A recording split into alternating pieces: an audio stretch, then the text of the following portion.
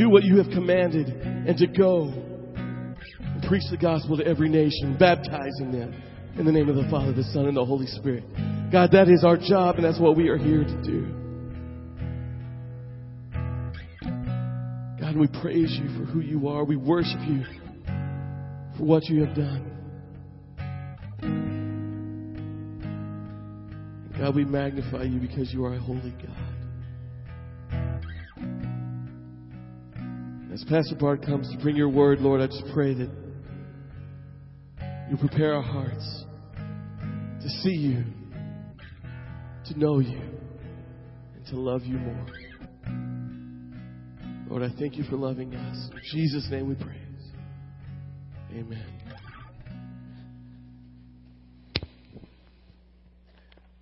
Amen. What a great song to introduce us to our text today. Join me in Matthew chapter 7. I want to thank you for your sweetness and your generosity in giving Sherry and I time away. It has been a great joy and a refreshment for us, and just a wonderful time of relaxation. I also want to thank you for the so many sweet ways that you gave us just a sense of appreciation during Pastor Appreciation Month. Sweet cards and letters and emails and gifts and goodies, and it's just been wonderful. I came in today to another card and a gift bag at my door, and just you are so kind and generous, and I want to thank you on behalf of our whole family for your love and your graciousness. I want you to join me in Matthew 7 today as we move through this text. The key verse is verse 12. And so I want you to focus on that for a second. And as our outline comes up, I want to break the text into three pieces. And they're important in their division because they're saying something particular to us. So let's just read verse 12 by itself. Look there, Matthew 7:12. Therefore, however you want people to treat you, so treat them. For this is the law and the prophets. And so the text has three parts. I want you to focus first, and the outline will come up and share. I want you to focus first on the therefore. Okay? So there's a therefore. So let's look there. Anytime you see the word therefore, you need to ask a question. What is it there for? That means that the text that is about to be presented, the statement that's about to be presented, has its roots or its origin or its understanding or its meaning, or it serves as the conclusion to the text that just preceded the therefore. So anytime you're reading through the Bible, you hit the therefore, mark it, and then go up from there and say, okay, what does this relate to? Well, it relates really to the whole Sermon on the Mount. But it relates particularly to verses 6 through 11. The last 3 Sundays, the 2 Sundays that I preached on chapter 6, and then Steve wonderfully shared the text from 7 through 11, we were dealing with some things going on that Jesus was making plain in chapter 7, verse 6. I said to you that verse 6 is not about not giving the gospel to people who are offensive or rebellious or rebuff you. That's not what that's about. When it says, do not give what is holy to the dogs, do not cast your pearls before swine. What we said that text means is we don't go to the world, to the lost people, to the godless people, to the people who are far from God, and ask them for an appraisal of the truth, or an appraisal of us, or an appraisal of what is right, or to value us. We don't do that. We don't look to them for appraisal. We also don't look to them for approval. We don't go out into the world with the holy word, the pearls of salvation, and say, we want you to approve this message. You've been around all these political messages. Just washing through your life. Came back after 2 weeks to these stacks of political ads in my mailbox and 7 or 8 political messages on my answer machine at home. And always you get in this statement, or you see it on a commercial, this message was approved by, and whatever group or person that approved it. And we're not going to the world for that. We're not saying to the world, I want you to approve our message, or I want you to approve us. We're not asking you to appraise us. And also, we're not asking for acceptance. That was the third thing we talked about when we covered verse 6. We said we're not going to the world to say, accept us. We know that you'll just take us in. We're not going to the world to find that. And then the fourth thing was applause. We're not looking for applause from the world to say, oh, good job, you Christians, preaching that narrow gate gospel. They're not going to do that. And so we spent 2 weeks on that. Talked about how the individual shouldn't seek that from the world, and how the church as a whole shouldn't seek that from the world. Then Steve followed up talking about this asking and seeking and knocking, and how rather than going to the world for what we need, we have the privilege of going to a loving, gracious, generous Heavenly Father to ask, to seek, and to knock. Asking and being answered, seeking and finding, knocking and being allowed entrance and accepted. And so we go to our Heavenly Father for that. And so when we get the therefore here, it's based on a willful decision that you make not to go to the world for appraisal, approval, acceptance, or applause.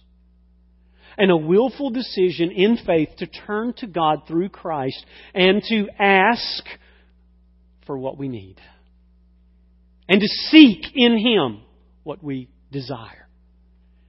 And to knock at His gate and know that He will open through Christ and through faith in Christ and let us in and be accepted.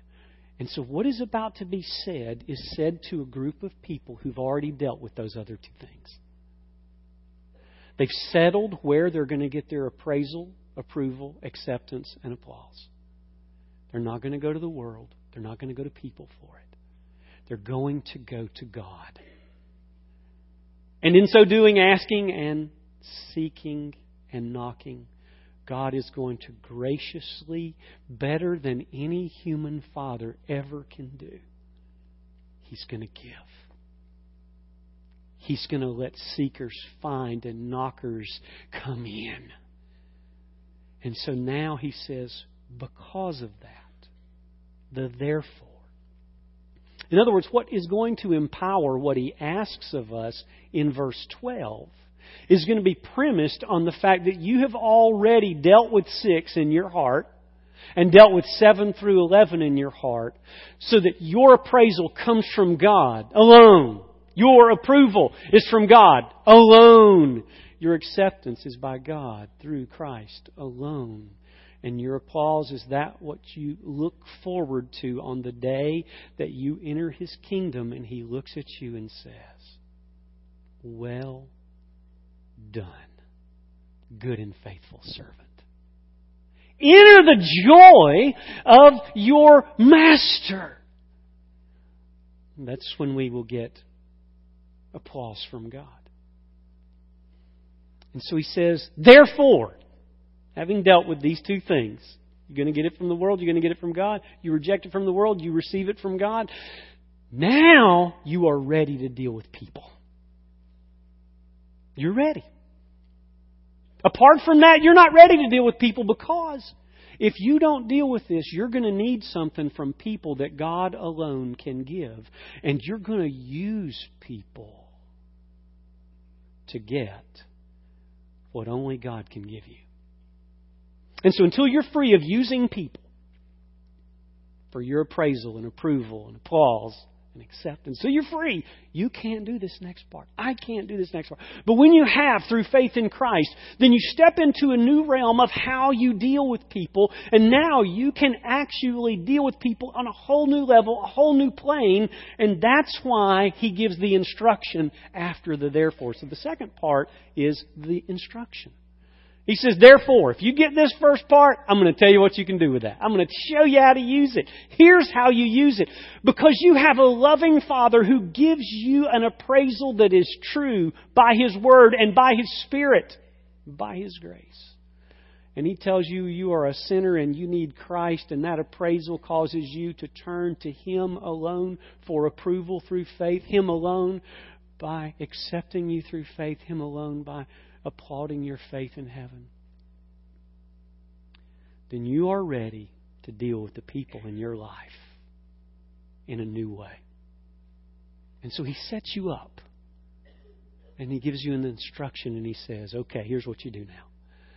Because you're saved, because you're redeemed, because you're a new creation, and because you are satisfied in Christ and your significance comes from Christ and your security is bought by Christ, you can now deal with people without using them. You can deal with them from a new vantage point. Rather than you needing them, you see their need for God.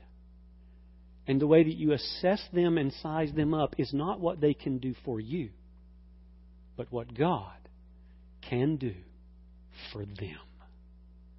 And so you completely treat people different. And so that's where He's at. And then He gives a conclusion, a summary. It's like, that's a whole outline. Can we go home? Well, I want to tell you how. But you get the summary because He says, here's the law and the prophets. Everything that Moses was giving you in Genesis, Exodus, Leviticus, Numbers, and Deuteronomy, it's here in this redemption that you have and how it changes this one thing called relationships. It changes your relationship with God. Everything that the prophets wrote about, yes. Isaiah and Jeremiah and Ezekiel and Daniel and Hosea. Yeah, this was what they were talking about.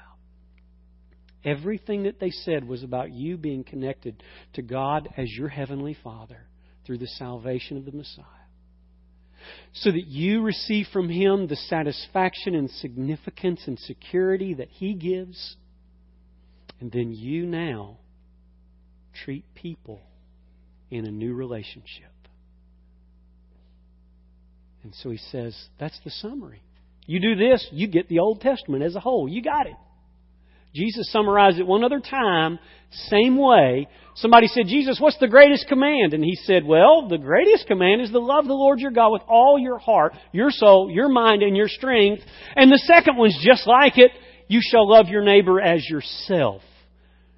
Upon this, all of the law and the prophets hang like a nail that they hang on. And so He said the same thing. Right relationship with God makes people have right relationships with people. If your relationships with people are malfunctioning, it's not the people's fault. There's something between you and God that has to be fixed. And so, here, Jesus says, this is what we're going to do. We're going to treat people differently. We're going to be so radically different that you're going to shine through this. This is how you're going to shine. People are going to know that you are of Christ because you love one another and you love them. You're going to be seen as a relator, having relationships, first with God, then with people. So we get into the second part, and here's kind of how we can navigate it. Okay, let's ask, how did Jesus navigate this? He's our example.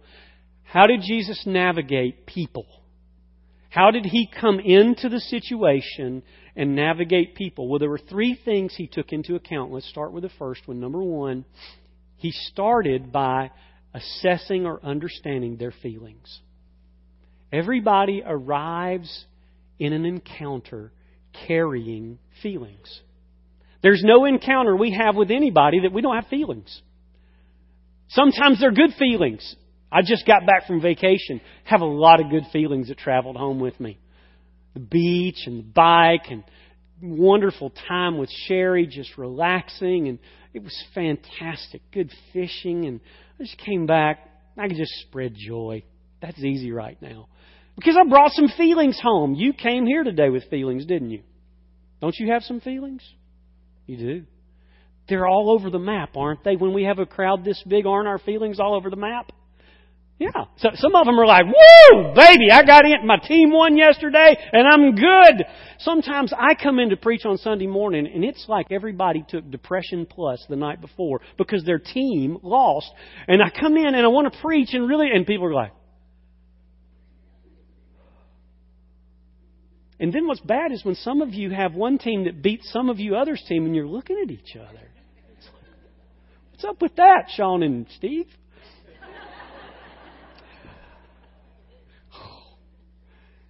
Yeah, and if you're from Florida, y'all killed the dogs yesterday. But anyway, everybody has feelings.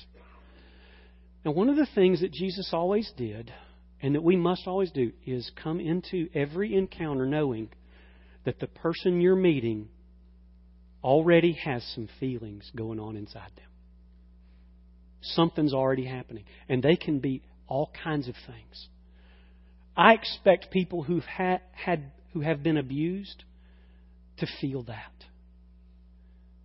I expect lost people to act lost. I expect sad people to be sad. In other words, when we encounter people, we have to take them and meet them right where they are. Sometimes it's in brokenness, sometimes it's in happiness, but always their feelings are having a great influence on their encounter with you. Look through the ministry of Jesus. You have in Matthew chapter 8, you see Jesus looking out on the people, and it said that He was moved with compassion. His feelings were moved because of their feelings, that they were downcast and distressed, and they were just like sheep without a shepherd. And so as Jesus encountered them, He took into account where they were.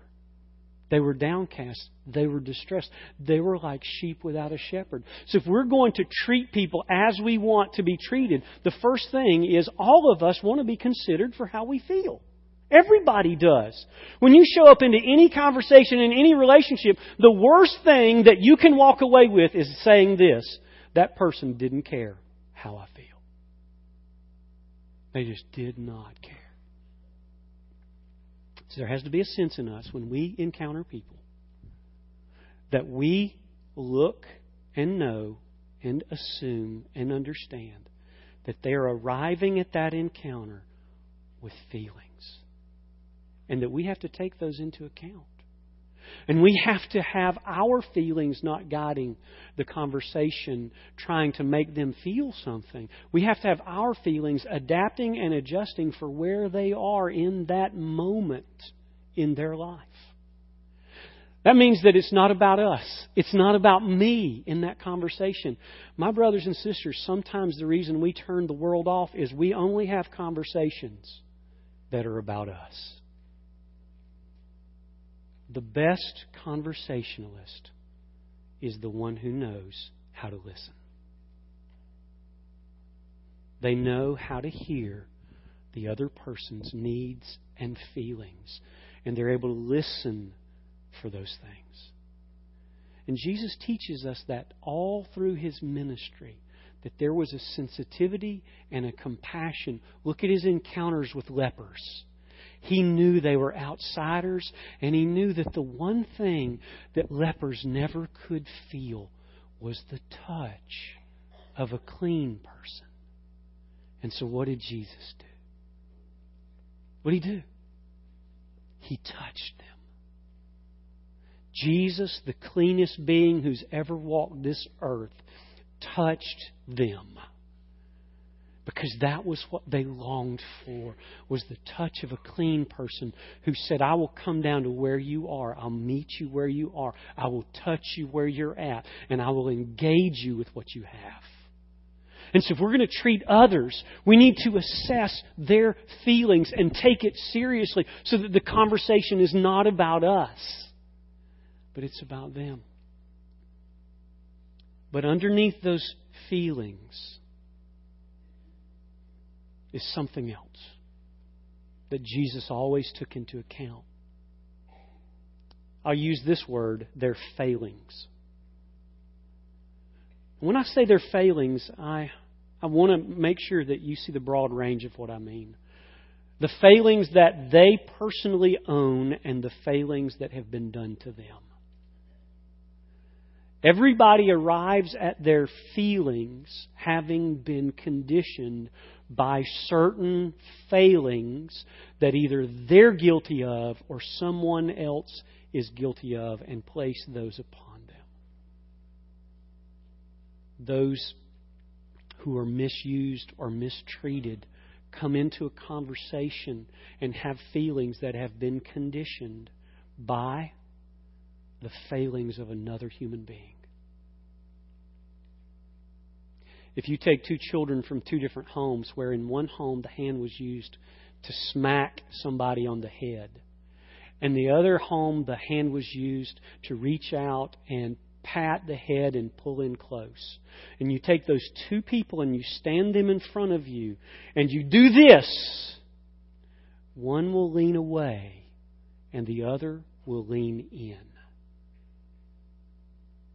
Because they are conditioned by the failings of their own or the flesh of others. Jesus dealt with this. The woman at the well. He was so kind and gentle to her in her failings. Long before He confronted her failings, He offered her His whole self. He met her where she was, and He said, if you just knew who you were talking to, you would ask me, and I would give you a drink, and you would never thirst again. He took her where she was in her failings. It wasn't that He ran from her failings or hid from those failings, but He knew how to deal with them sensitively. Her feelings and her failings. Her feelings about men, her feelings about Jesus, her feelings about Jews had all come at the hands of her own failings and the failings of multiple others. So that Jesus is assessing her, saying, I see what you feel. And I know the failings in you, and I know the failings around you. I know how the Jews have treated Samaritans. I know how men have treated women. In fact, I know how the 5 guys you've had have treated you. Jesus knew. And so He took into account in this conversation the feelings that she has, the failings that she had either done or experienced. And so His relationship with her, if He's going to treat her the way He wants to be treated, if He is going to teach us that we treat people the way that we want to be treated, we come into every conversation, every situation, and every encounter, and we say, I know they're arriving with feelings just like me, and I know I like my feelings to be taken into account. I know that they're arriving with failings just like me, whether it's my own failings or the failings that people have done to me. And I know that I want people to take into consideration in relationships to me my own weaknesses and the things that I've suffered at the weaknesses of others. I want that. And so, just like I want to be treated, I want to treat them. And that's what Jesus is saying. But He doesn't stop there, and this is the most important thing. This is the thing that I want you to carry home.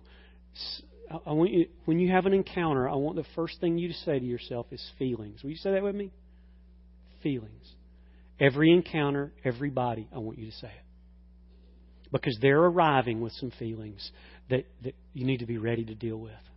Sometimes they're not intended for you. I've met people and what they were spewing out was not intended for me, but I was just the closest person to their proximity. And I was the first one who encountered them after their feelings had been ignited. And do you know what? Jesus has taught me to love them and not hate them.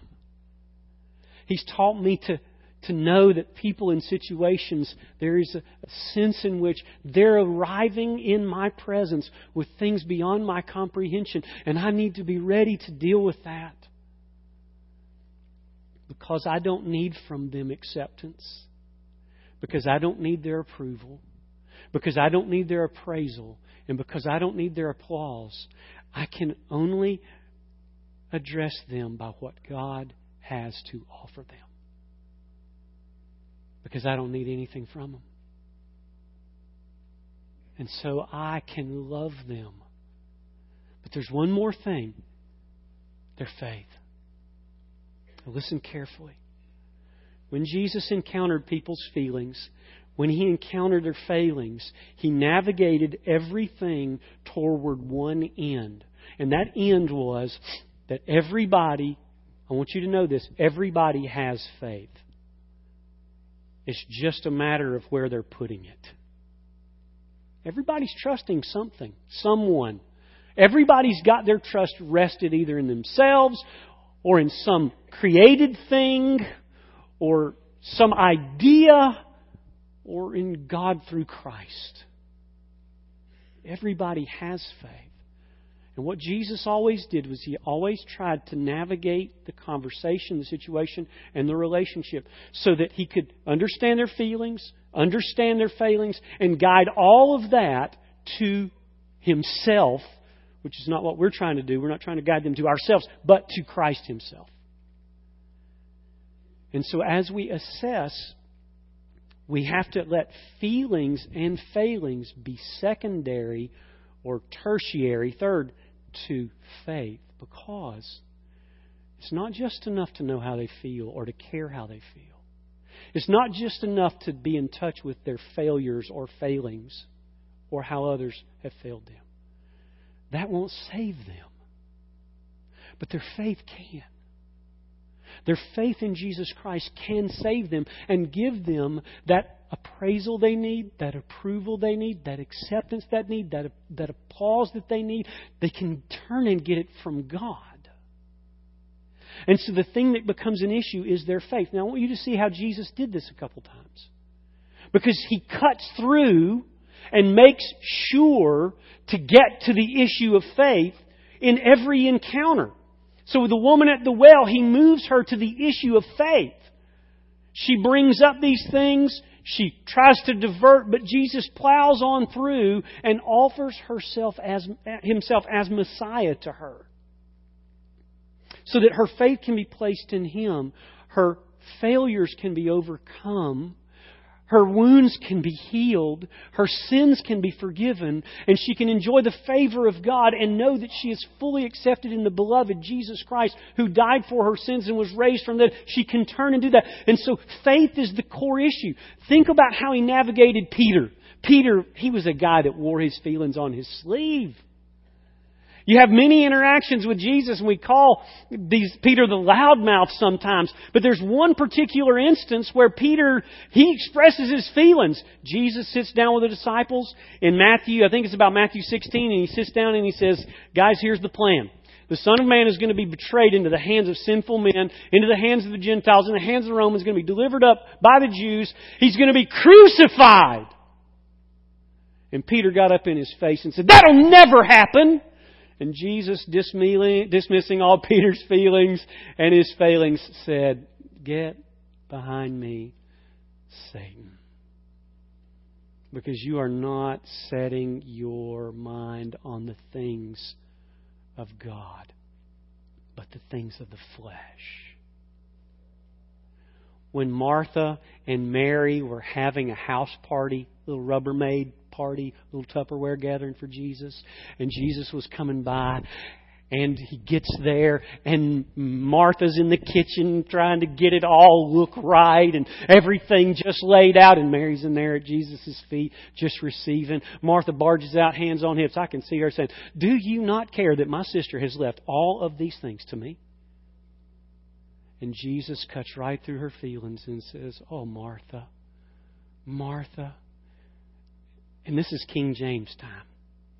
Thou art encumbered with many things. Isn't that a great quote? But really only a few are necessary, and truthfully, just one. And Mary has chosen the better part. What's happening there? Jesus cares about Martha's feelings. He cares about her weaknesses. What is her weakness? Looks like she's kind of into perfectionism. But He cuts through that because Martha needs one thing that will satisfy her soul. She needs Jesus. And so He says to her, just one thing's really necessary. And so when Jesus encounters people, He gives us a beautiful pattern. A pattern of assessing and caring about their feelings. A pattern of making sure not to ignore their failings and the failings of what has been done to them. But He always goes to this one thing. This is what Jesus is interested in. Saving faith. You say, Pastor Bart, I'm not so sure I'm following, because if I'm just having if I'm wrong, I don't want anybody to tell me. It's just none of their business to give me one of those Martha talks, or to get thee behind me, Satan talks. That just doesn't seem like how we ought to treat people. Listen carefully. If you really love people, you will care more about their eternity than their now. And that's why Jesus always went to the eternal things. When you hear the story of the rich man and Lazarus, and you hear him in hell, in agony, in the flame, all of a sudden He cares about relationships. And He says, would you send somebody to my brothers and tell them this place exists? When we really love people, we really do care about their feelings. We really do care about the failings of their own heart and those that have been done to them by the hearts of others. But what we most care about is how God has orchestrated. Listen carefully. God has orchestrated. Please do not miss this. God has orchestrated all of their failures and the failures around them and all of their feelings to point them to Himself. God has primed the pump of salvation with people's circumstances because He loves them. Remember the story of the man born blind? Master! Who was it that caused him to be born blind? Was it his parents or him? Neither. But that the glory of God may be revealed in him. In other words, God had allowed / caused a man to be born blind so that he could know Jesus. And so everything that's going on around you in every relationship, every feeling that people have, and every frailty and failing they're dealing with, God, the master orchestrator, is doing this. He's priming them for their need for Jesus. And so He's readying them for reception, for salvation. And He is good always. That's why He's called a loving Father giving good gifts. So, now, how do we do this? And I'm going to summarize it really quickly. Let's bring it up. Number 1, we communicate these things through our welcome. How we receive people, no matter how they feel. Jesus talked about this in Matthew chapter 5. He said, if you only greet the people who love you, then you're no better than the lost people. The welcome that you give by your disposition of how you navigate difficult, high-strung, strong-feeling people, the welcome that you give them, your welcome is the introduction to a conversation even when they're nasty. I was sitting in a restaurant one day. I was in Cracker Barrel. And I was just sitting at a table by myself. I was traveling alone. I stopped to eat. And I was sitting there. And an African-American man walked by me. And I howdied him real big as he walked by. And I carried on about my business, he walked back and he stood right in front of me and he said, "You." I went, "Uh-oh." "You are free." I said, "What do you mean?" He said, "You are free in Christ. I could tell by the welcome your face gave me." I have no idea what we're communicating just with our face. I mean, this face says a lot, but you know what I'm saying. People arrive with feelings. Welcome. Second, words. The Bible tells us this is how we talk with people, with words. "Let no unwholesome word come from your mouth, but that which is good for edification, that which is fitting for the need of the moment, that it may give grace to those who hear." Ephesians 4. That it may give grace to those who hear. That means I don't need something from somebody because I got what I need from God. But I know what God can give them. And so I want to speak words of life, the gospel to those people, no matter what feelings or failures they arrived with. Next, not just words, but works. 1 Peter chapter 2 says, "Let your behavior among the Gentiles be excellent, in order that in the very thing in which they slander you as evildoers, they may, on account of the good deeds that they see you do, give glory to God on the day of His arrival." This is the works we do that speak. I'm so proud of you. What you did at the school this past Sunday night, those are works that speak the good, loving grace of God. But we do that in our neighborhoods and at our work. Next, we also have our worries. Listen carefully, and I'm going to finalize with this. Here's our problem. None of this is going to work if we're more worried about people's now and our now than people's eternity and our eternity.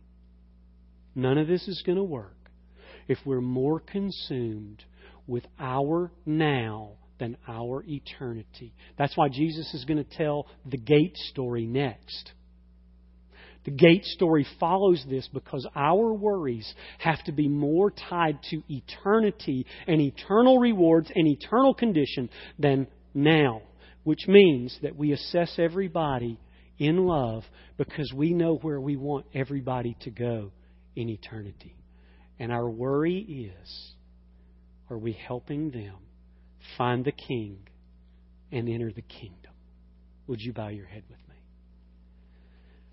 It's possible that you showed up today and you've encountered me and you came with feelings. I don't know what they are. They're probably strong. If they lasted maybe over the last week or month or year, or maybe your feelings are a decade or 30 or 50 or 60 years old. And you came today and your feelings are aching and they're hurting and nobody seems to care. I want to tell you Jesus cares. He does. And as much as we as a congregation can, we want to care, but we can't care like Jesus. He cares. And you came today with some failures. You did, didn't you? Maybe it was yesterday, maybe it was this morning, maybe it was last night, maybe it was last week, month, year, last decade. But you came with some failures. And some of them you own, and they're stuff you did. And then some of them other people own, and they did to you. But they have embittered you and hurt you and caused you to flee from God. But I want you to know that God wants you to come. He will appraise you as a sinner. But in that appraisal, He will tell you that He loves you and that He sent Jesus Christ to die for your sins so that He could approve you. Not by your deeds, but Jesus' work on the cross, His sinlessness of life, His perfection in death. Jesus would approve you. And then He'll accept you. He'll call you son or daughter. And He would never reject you after that. And then as you come to Him and as you serve Him, He'll applaud you one day. He'll give you appropriate applause for your use of your faith and gifts, time, talent. He will. And that'll be lasting applause. But But you can only have this through repenting of your sin and placing your faith in Jesus Christ alone. And I invite you to do that this morning. That even this moment you would say, God, yes, that's what I want. I want this. My feelings are so powerful, they control me. My failures are so powerful, they control me. The things done to me by others are so powerful, they control me. How can I have any hope? Come to Jesus. That's why He calls it freedom, and He will give you that. Would you come to Him? Even now, pray with me. God, my Creator, You made me, and I sinned against You. And You have appraised me, and I am a sinner. But You have loved me, and You sent Jesus to live perfectly, die perfectly, and to be raised from the dead. And I believe that. And so I repent. I place my faith in Jesus. And I look to Him asking, seeking, and knocking. Forgive me of my sin. Make me Your child. Please, God. Now, the Bible says if you prayed to Him out of the genuineness of your heart and placed your faith in Christ, that whoever calls upon the name of the Lord shall be saved. But others of you, you've come today, you're already saved, but the way you've been treating people, goodness, you know it's wrong. It was a spouse, or a child, or a parent, or a friend, or a co-worker, or somebody you ran into shopping or sporting. You didn't care about their feelings or their failings. In fact, you don't care about their faith. And you've let your heart get hard. And would you come today and get that fixed? And just say, Lord, I want to know how to carry out this golden rule. Convict me and change me. As God stirs your heart, would you stand? Would you come?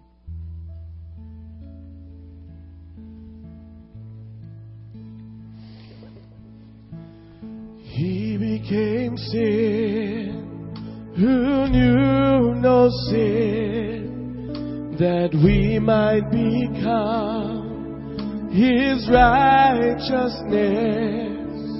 He humbled Himself and carried the cross. Love so amazing, His love so amazing.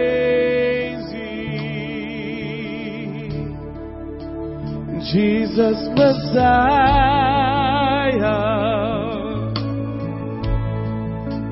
name above all names, the blessed Redeemer,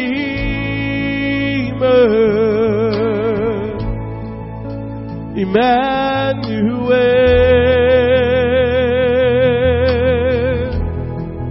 the rescue for sinners, the ransom from heaven.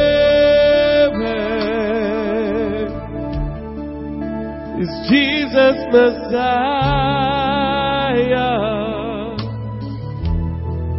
and He's Lord of all.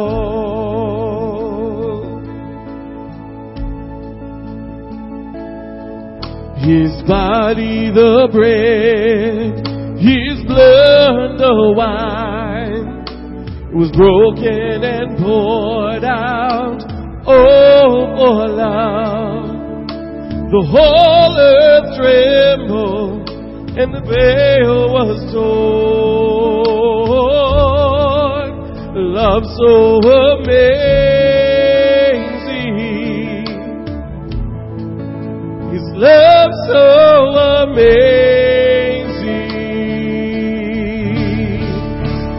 Jesus Messiah, the name above all names, the blessed Redeemer,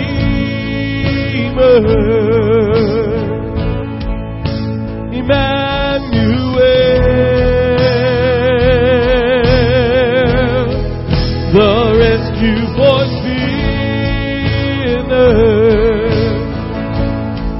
the ransom from heaven is Jesus Messiah, and He's Lord of all. All our hope is in You, Lord. Sing it to Him. All our hope is in You. All our hope is in You. All the glory to You, God, the light of the world, Jesus Messiah, name above all names, blessed Redeemer, Emmanuel, the rescue for sinners, the ransom from heaven is Jesus Messiah, and He's Lord of all. This Jesus Messiah, and He's Lord of all.